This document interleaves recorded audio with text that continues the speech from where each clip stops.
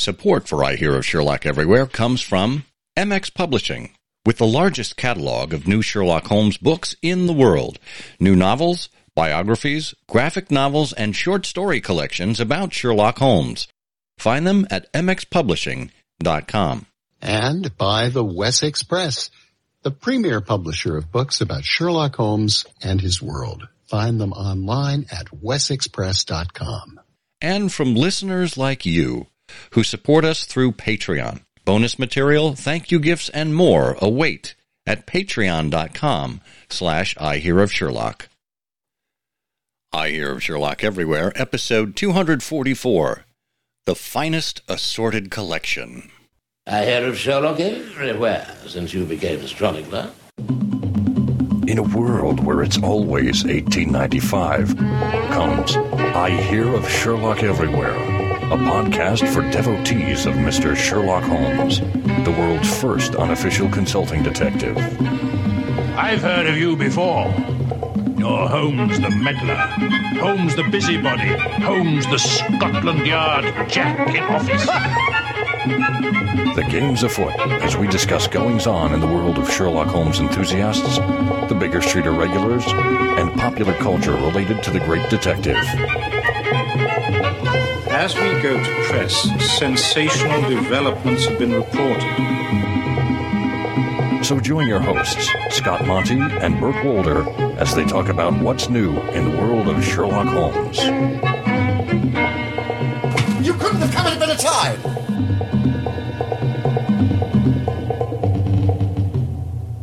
Hello there, everyone. Welcome once again to I Hear of Sherlock Everywhere, the world's first Sherlock Holmes post.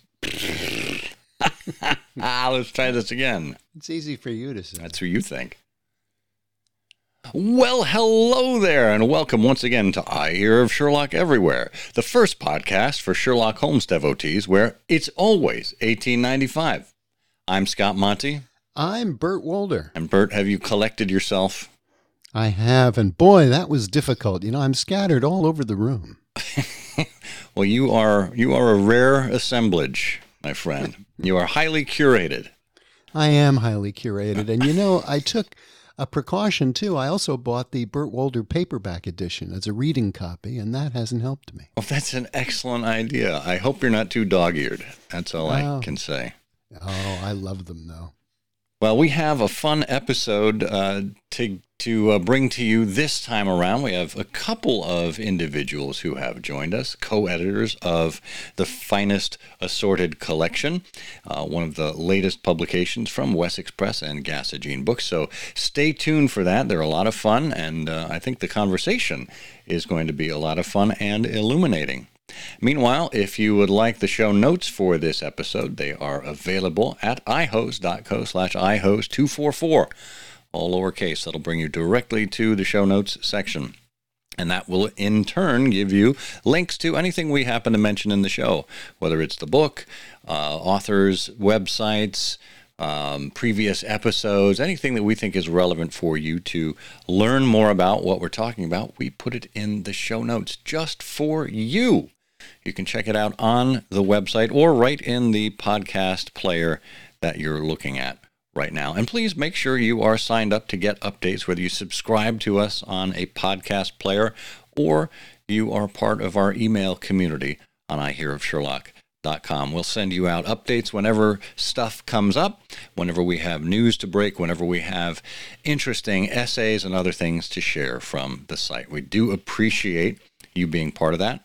And of course, there is the ability to support the show as well via Patreon for as little as $1 an episode.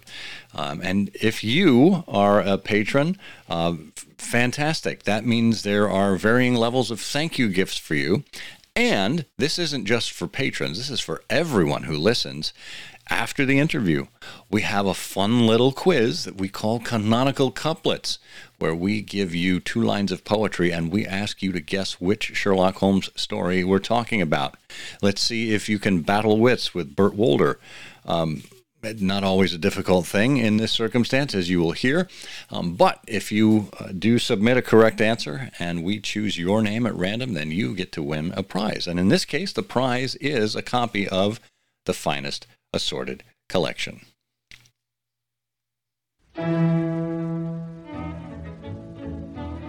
Well, not satisfied with having one guest on this show, we in fact have two. We have Rob Nunn, who has been with us before. He is the Gassagine of the Parallel Case of St. Louis and author of The Criminal Mastermind of Baker Street and The Commonplace Book. His writings have appeared in the Baker Street Journal, the Serpentine Muse, Canadian Holmes, and the Sherlock Holmes Journal. He's also the recipient of the Beacon Award for his annual Sherlock Holmes unit that he teaches to 5th grade students. Rob lives in Edwardsville, Illinois with his wife and daughter and his thoughts on Sherlockiana and interviews with other Sherlockians. And those can be found on his blog, Interesting Though Elementary. We also are pleased to welcome Peter Eckrich, who's been a Sherlockian his whole life, thanks to his father, Joe Eckrich. When he's not reading, he's a 5th grade teacher at Edgar Road Elementary in Webster Groves, Missouri. He also spends time with his wife Jenny and daughter Harper, who is 8. He's been published in the Sherlock Holmes Review, and he attended his first BSI dinner this past January. And he lives in Fenton, Missouri. Rob and Peter, welcome to I Hear of Sherlock Everywhere. It's great to be here. Thank you. Excellent. Well, Rob, we've had you on the show before, so, we'll just pass over you. But Peter, why don't you tell us how you first came to meet Sherlock Holmes? Well, I've known Sherlock Holmes probably since I was born. My father is Joe Eckrich, and he has been a Sherlockian, well, my whole life and some before that. So you've been surrounded by not only Sherlock Holmes, but also Sherlockians in your life, because your dad is actively involved and all the rest of it. Remind us, geographically, where are you? We're in St. Louis, Missouri. All right, so that puts you in the heartland, literally, but also kind of in the heartland of Sherlockians. You've got a group down that way, right? Yes, Rob currently runs that group. My father started it some years back, and Rob's done an excellent job taking over. Oh, well. Joe finally got somebody else to take his job because Peter wouldn't. Well, see, he grew up around it and knew exactly all of the pitfalls around it. That's right. He was smarter than me. So you're the sucker. Got it. So, Rob, how did you and Peter get acquainted? Through his dad, Joe. I've known Joe for a while, and he said, hey, my son's kind of into Sherlockians and reading the books and everything. I'm trying to get him back into the habit. Will you help bring him back in with the rest of us? And we went out to lunch a couple times, and I've known Peter for a couple years now, and Peter came to me Peter is the consummate idea man. In fact, he had an idea a while back that we should record a podcast about Sherlock Holmes. I said, well, there's already one out there. But Peter's always Which one is it? I'm interested to see if we can listen to it. What is it? I Hear of Sherlock Somewhere. IHOS. Sounds... No, IHOS is about Dan Blocker. I was going to say, that's the phone that they used on Bonanza. The IHOS. Wow, we are dating ourselves in this case. Well, hey, we're not here to talk about Bonanza or the wonderful beginnings of Sherlock Holmes. We want to talk about the finest assorted collection, this book that is a collection of essays on collecting Sherlock Holmes. Isn't that ironic? You've got a collection of essays about collecting. Whose brainchild was this? How did this come about? This was Peter's idea. Okay, Peter, go. Okay. Well, since I've grown up around Sherlockians, I've been fascinated with collections. My father is a collector. I had an unusual childhood. My father worked for the IRS, and his townhouse was just filled with Sherlock Holmes. So it was always the ongoing joke, do I tell my friends that my father thinks Sherlock Holmes is real or that he works for the IRS? But, it was an unusual childhood. So I remember going on trips with my dad, and he would have a black binder. And in that black binder was everything he was looking for. It had magazines, anything. And every store we stopped at, antique shop, flea market, he would pull that out, and he was always looking for something. So I grew up going to bookstores, used bookstores in every city we visited, antique shops, secondhand stores, everything. Always looking for Sherlock Holmes. And meeting fellow Sherlockians and finding that, hey, you know, all these people, well, most of them, I should say, collect, but they don't all collect the same thing. Some people collect first editions. Other people collect Christmas ornaments or toys, you know, or Queen Elizabeth's underwear. I don't know, something. But so I was fascinated with this, and I approached Steve Doyle. I said, hey, you know, I have this crazy idea about a book on this. And he said, that's a great idea. So I knew that I was going to need some professional help. And there came Rob. Rob is my professional help. Well, I think it's not an uncommon discovery in the Sherlockian world. I think many of us find along the way that we do need professional help. You're fortunate. You're fortunate to have someone who can help you professionally in the writing of a book, because Rob has had that experience before. And for those of you who have not heard Rob on I Hear of Sherlock Everywhere before, Rob was with us to talk about his book, The Criminal Mastermind of Baker Street, which, my goodness, that was like episode 141, something along those lines? Way back. It came out in 2017. 142, yeah. Yeah. 142, and season 12. We'll have a link to that in the show notes so you can check out Rob's earlier books and judge him by that as well. But Rob, when you heard about this project from Peter in terms of collecting and collectors and all that, where did your head go initially?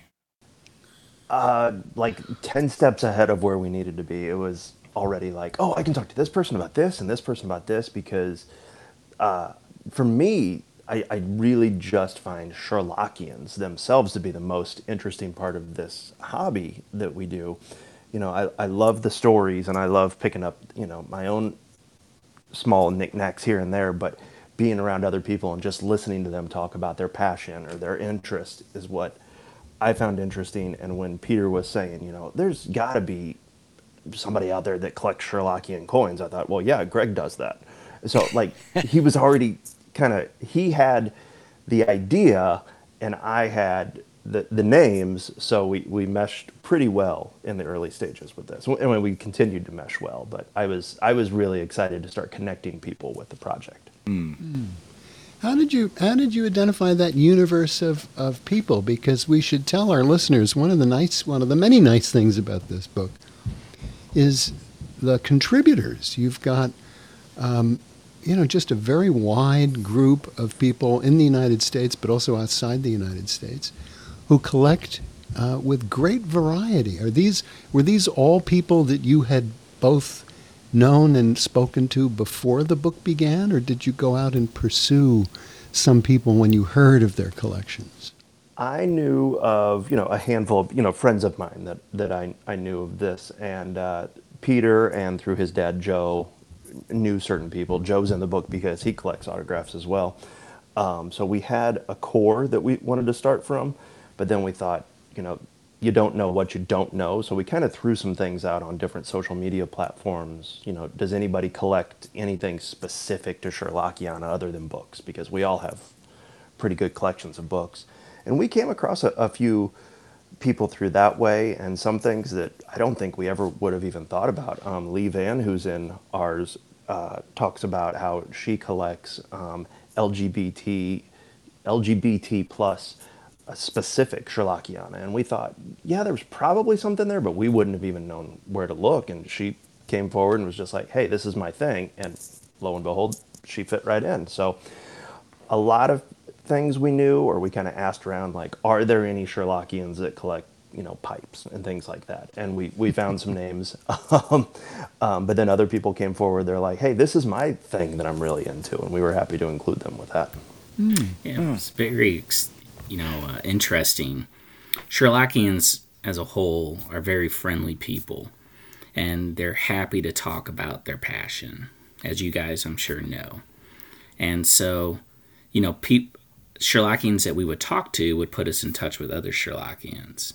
And we also wanted a wide variety. One of the things that Rob and I really agreed on about this book was that we didn't want, a bunch of essays about the same thing. And we also wanted some essays for people who are collectors, but in a different way, such as Monica's essay. She collects experiences. To give people something to think about. It's fascinating.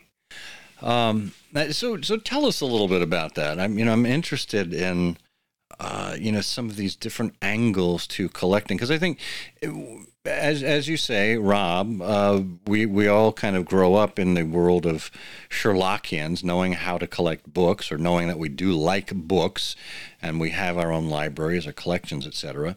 But then, of course, it's very natural to think about the next step of collecting, which is tchotchkes, Sherlockian coins, Sherlockian teddy bears, Sherlockian Russian nesting dolls. But then there's these more eclectic ones, just like you said with Monica there, collecting experiences. Talk a little bit about Sherlockians and their non-traditional collecting sensibilities. I think there's a new wave of collector coming out. There's definitely the digital collector. Tim Johnson's in here, and I mean, he probably has access to the largest collection in the whole book, with him running the University of Minnesota collection.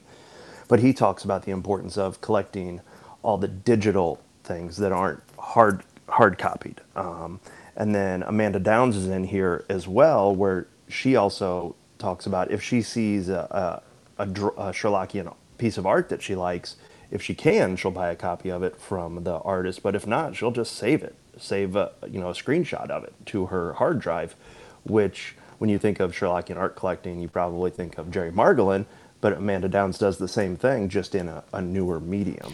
Now, that's interesting, because I think what that does is it bumps up against another trend that we've seen in the past, couple of years or so, but it certainly took off, I think, in 2021 into 2022, and that's NFTs, or non-fungible tokens. These and a lot of times it is translated as digital artwork. The Bored Ape Yacht Club, for example, is probably one of the most widely known NFT organizations out there. Do you sense that Amanda and her even her digital screenshot collections, you think that's going to kind of morph over into Web3, the metaverse, NFTs, etc.? Man, I'll tell you what, the older I get, the more Luddite I turn into, so I understood about 2/3 of what you just said. But well, you're about 1/3 to 1/2 ahead of where I am, and I don't do math, so that's good. Yeah, I think there's definitely some contributors in here who are forward thinking and at that cutting edge of all kinds of stuff. And this book came out 6 months ago, and we sent it to press a little over a year ago, and some of it you're already like, oh yeah, like this was all written before the COVID shutdowns, and, so it's amazing how quickly the technology will adapt, and like most things, I think absolutely Sherlockians will adapt, some much more readily than others. But I think somebody like Amanda, who does the digital collections, will definitely be somebody at the forefront of that type of stuff. I'm curious about personalities and what you both took away from putting the book together and reading these essays and submissions. On the one hand, I'm curious, some time ago we had Otto on the show, and we asked Otto, in all of the people that he's dealt with who've collected Sherlock Holmes, what did he find the commonalities to be? What sort of people were they? And he had a very thoughtful answer, and I'm curious about your answer to that. And then I've got a follow-up question, but let me just stop there. Peter, is there anything that comes to your mind? I have found that Sherlockians are just incredibly generous. And as collectors, yes, there's competition in many ways, but there's also a lot of generosity. You know, my dad was just up visiting Denny Dobry, and Denny found out that I like Christopher Morley, and he sent some books home with my dad for me. There's just a lot of that in this hobby. A lot of sharing. People pick up a second copy for someone. So I find that overall Sherlockians are generous. Bert, remind me to tell Denny Dobry that I like $50 bills. I will. Well, Rob, what do you think about that? And any commonalities or thoughts about the personalities of collectors? I could go on and on about the friendliness of Sherlockians, and that pops up quite a bit in our book. I know specifically Christian Mongard, who's over in Europe. In his essay, he talks about how he's got a buddy. They collect together. They compete, but then also want to help each other out, and that goes back to the John Bennett Shaw quote: "If you have one, brag. If you have two, share." That definitely comes across.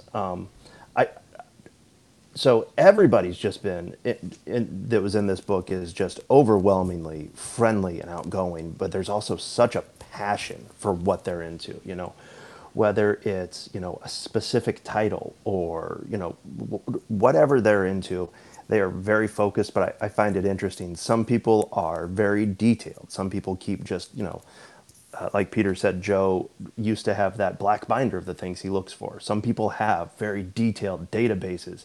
And some people are just like maniacs in a toy store. They just see anything. Paul Thomas Miller, he's been on here before, right? I think he has. We talked with him about Doyle's Rotary Coffin on episode 172. And you know what kind of mad genius that guy is. He's got a bread wrapper tacked up on a wall as part of his collection because Sherlock Gnomes was on it. So the passion is definitely there. It just shows up very differently in each collection. It's interesting. My other question that's sort of related to that is: did you encounter anyone who is an accidental collector or a collector who doesn't admit to being a collector even to themselves? And the reason why I ask that is you just mentioned digital, and I never think of myself as a collector, and yet, on my digital files, I have 30 gigabits of, in a Holmes directory, and a whole raft of folders of holiday cards, images, different topics, Scion meetings, talks, papers, things I've written, things other people have written, marionettes. It's infographics that have been devoted and published about Sherlock Holmes. And I never think of myself as a collector, but whenever I see anything, I say, oh, okay, great. I think I'll file that away. So did you ever come across any accidental or unconscious collectors? I suppose, it's me. I'm an unconscious collector, certainly. I kind of fit into that too. When we first started this project, I told Peter, I was like, maybe I'm not the best person because I don't consider myself a collector. I don't care about condition of the stuff I read. I just, I want the book. If it's, like a 10th printing and it's in acceptable condition, as long as I can read the words, I'm happy. Where other people are like, it's in first mint, it's gorgeous, it's lovely. And I think, well, why would anybody pay that much for it? The words are all the same on the inside.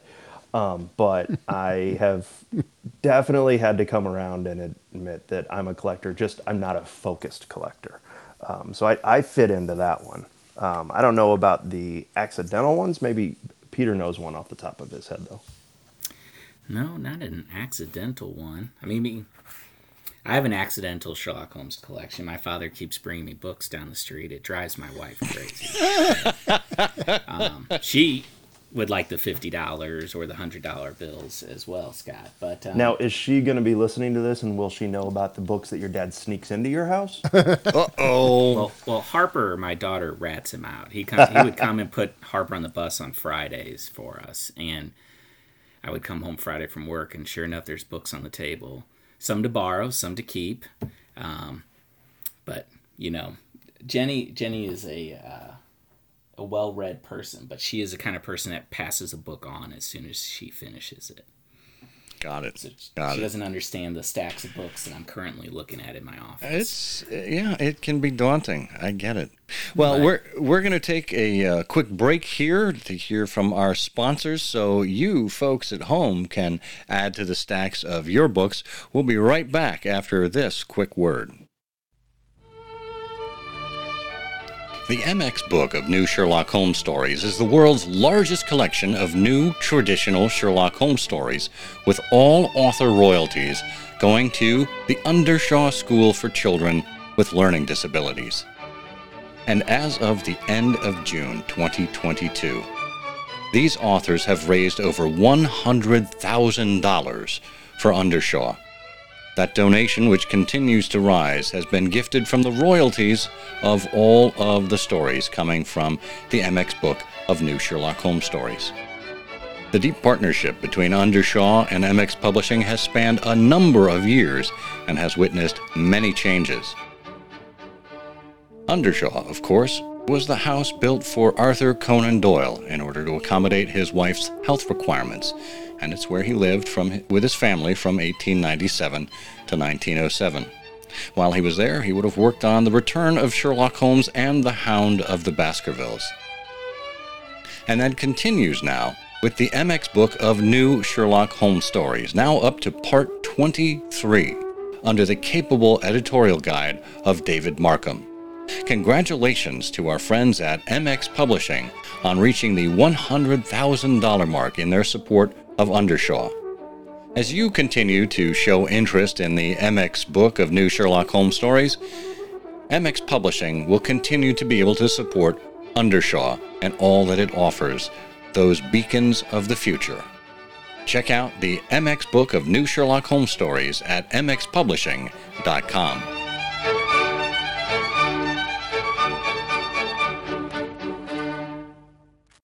And we're back talking with Peter Eckrich and Rob Nunn, authors of, or editors, I should say, of The Finest Assorted Collection, which is available now from Wessex Press and Gassagene Books, in its second printing, I might add.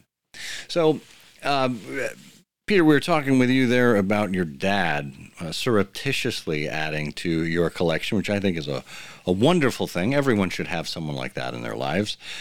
Talk to us a little bit about your experience growing up with your dad as a collector, not just with the binders, but specifically with his collection of autographs. What was that like?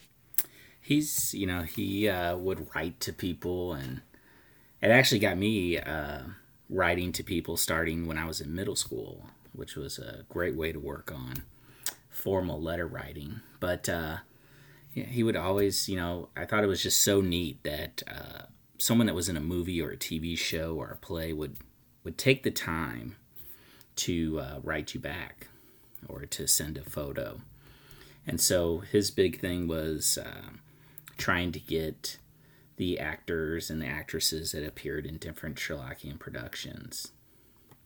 And it was neat. It was a really cool thing.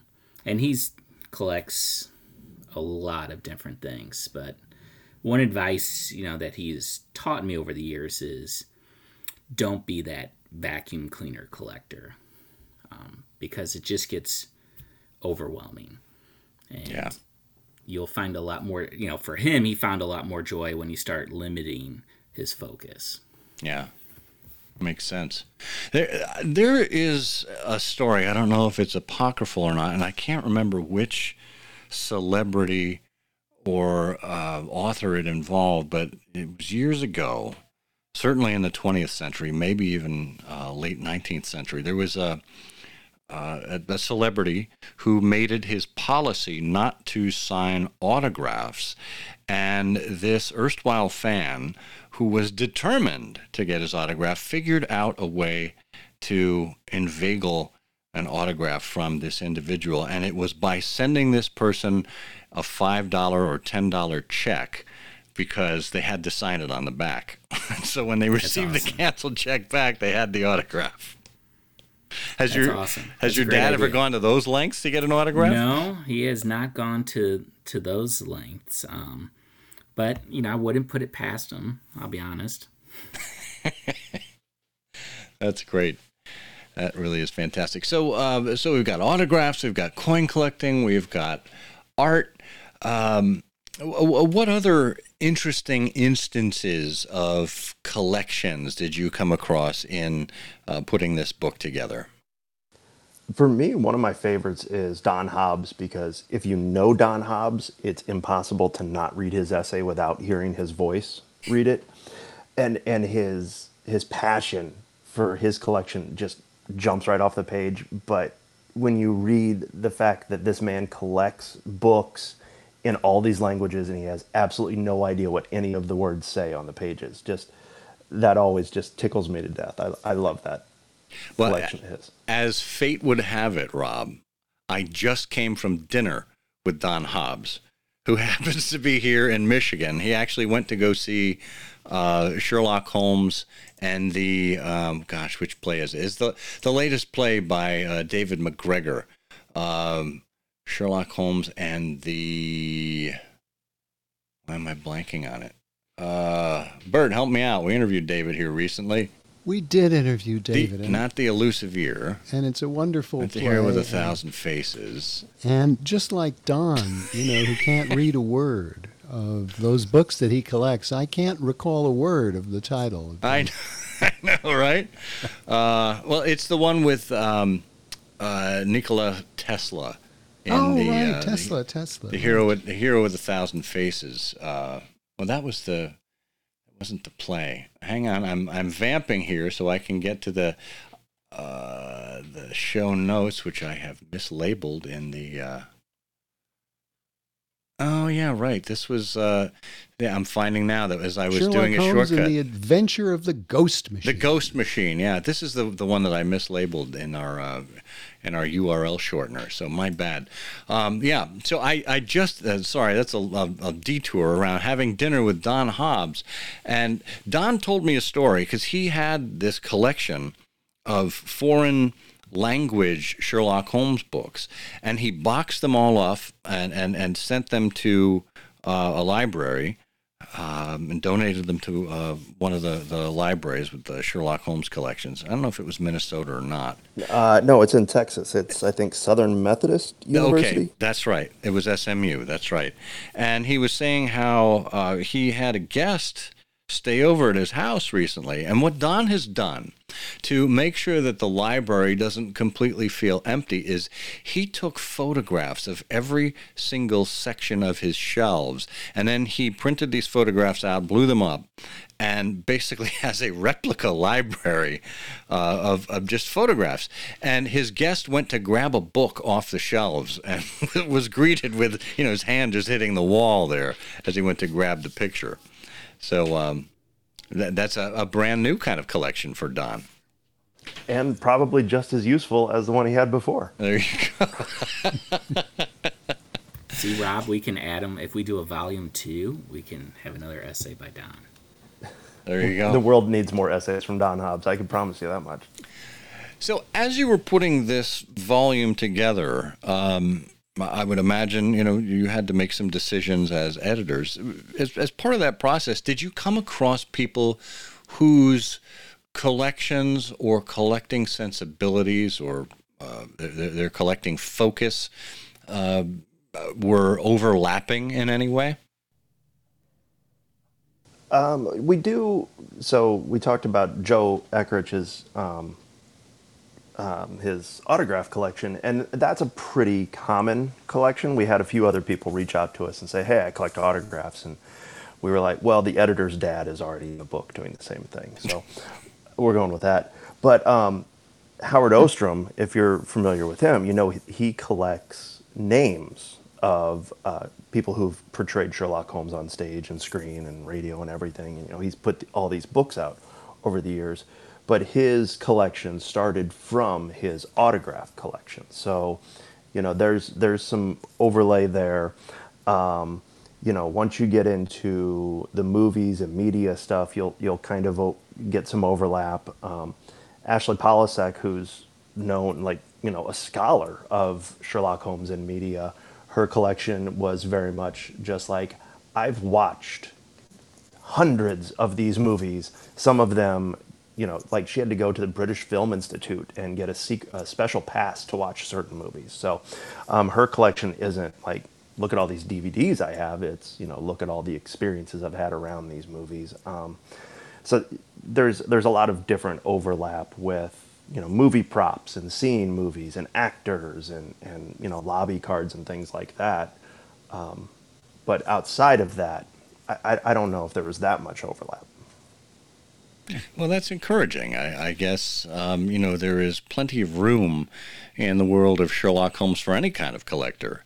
And as you've noted, particularly with some of the younger collectors, they've moved away from physical objects, from things, and it does move into the ethereal plane, the digital, the experiential, the things that end up in our memory palace. And what's interesting to me is with Sherlockians like that, the ones that have experiences with things that you can't do let's say an exhibit, right? Like Glenn Moranker, just had this marvelous exhibit at the Grolier Club in New York earlier this year. It kicked off in January and went until April. Sherlock Holmes in 221 Objects. We did an episode on that one as well, which you can check out. And any of these episodes and people, by the way, that we're mentioning, Howard Ostrom, Glenn Moranker, there will be links in the show notes to those folks. But what Glenn can do, and what Peter, what your dad can do, is physically put together a curated exhibit to show off what it is that they collect. But with people like Monica, who collects experiences, or with Ashley, who collects viewings, the gene of the collector, which is largely about sharing with other people, sharing the joy, sharing what it is that we've accumulated, that expresses itself in a very different way, doesn't it? Very much so. I think what I hope people take away from this book is that there's room for everybody in this hobby. There's room for every type of collection and every budget. And as you point out, the experiences that some people are collecting, they still have a way of sharing that with everyone. The same way that my dad can share a book with me or an autograph with me. They still have that way of, when they talk passionately about it and they show pictures or they talk about the experience, it's like you're right there, just like you're in somebody's library looking over their bookshelf. So how do you think it is that, when somebody has more of these non-traditional collections, how do those kinds of things get preserved for future generations? How do we, in other words, how would we capture Monica's experiences for future Sherlockians?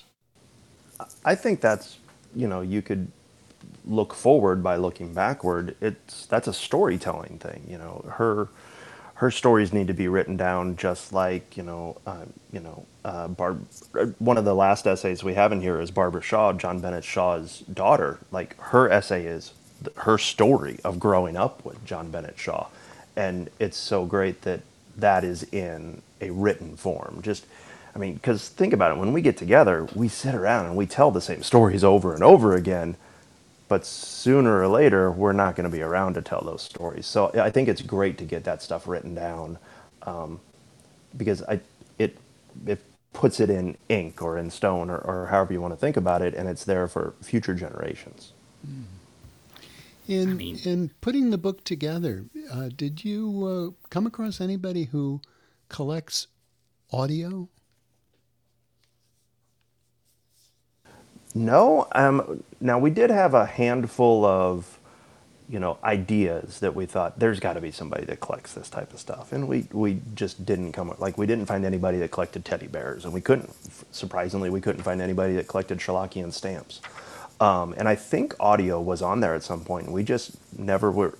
I know there's got to be people that collect all that stuff, but we just never connected with anybody for that. Maybe one of our 7 listeners is in that crowd. Well, I'm sure Bert Cools, would probably qualify as one of those. And Scott and I are probably, I think with Bert Cools and Scott and I, we've got probably a good start because we've got a lot of Sherlockian audio. What I'm hearing is a verbal contribution or a verbal contract that you two want to be part of the next volume. Yeah. And Scott, you said 7 listeners. It's really 5 because Rob and I are already on here. Oh, okay. Perfect. I'm still going to listen to this episode. I'm sharing it with all my friends. Well, the collection of outtakes I have, thanks to Bert and my bloopers, it's pretty extensive. That's good. Yeah. But so, what's next up for the two of you? I mean, do you see yourselves collaborating on something else in the future? We are. I loved working with Peter. Peter, like I said, Peter's a great idea guy, and I'm good at fixing people's commas. So it was a nice compare and contrast there. We are in the early stages of our next project. It won't be nearly as big as this one. In fact, the publishers are like, "Oh, you have 27 chapters in this book. That is bigger than what we normally publish." So they told us to make it smaller. And hopefully this one gets enough interest because, like we said, there's plenty of things that we didn't get to. And plus, now we know that Scott and Bert want to write about their audio collections. So maybe down the road there's a second volume of this. I would work with Rob again in a heartbeat. And we are working on another book, but I would continue to work with Rob. He's a great guy to work with. That's excellent. Excellent to hear. Well, if it's anything like what you've put out here in the Finest Assorted Collection, Essays on Collecting Sherlock Holmes, I think we will all be the better for it. So, Peter Eckrich, Rob Nunn, thank you for putting this collection of collections together, and thank you for telling us about it here on I Hear of Sherlock Everywhere. Thanks so much for having us. Yes, thank you.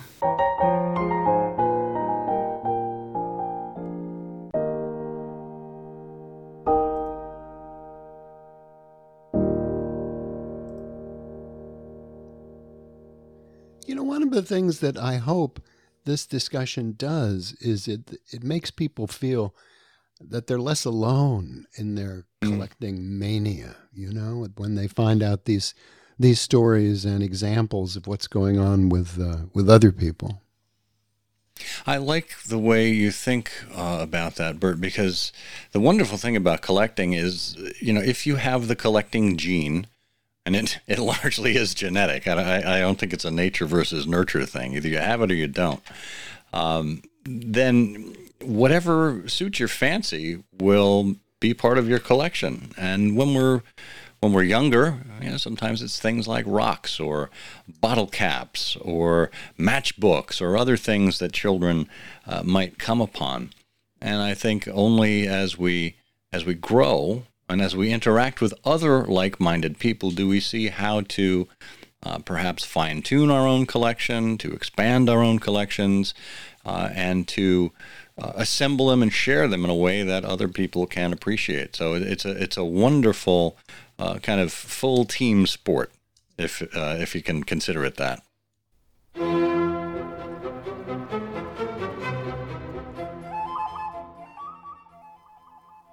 One of the great Sherlockian periodicals is back, the 2021 Sherlock Holmes Review, edited by Steve Doyle, art direction by Mark Gagan, with all new contributions from Nicholas Meyer, Robert Doherty, Frank Cho, Anne Margaret Lewis, Steve Hockensmith, Les Klinger, Jimmy Aiken, and more.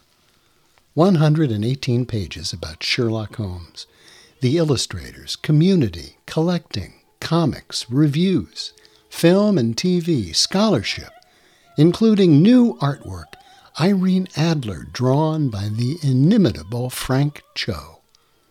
It looks like a book and reads like a magazine. It's the Sherlock Holmes Review. Get your first edition copy of this essential 2021 Sherlockian Annual, the all-new Sherlock Holmes Review, at wesexpress.com.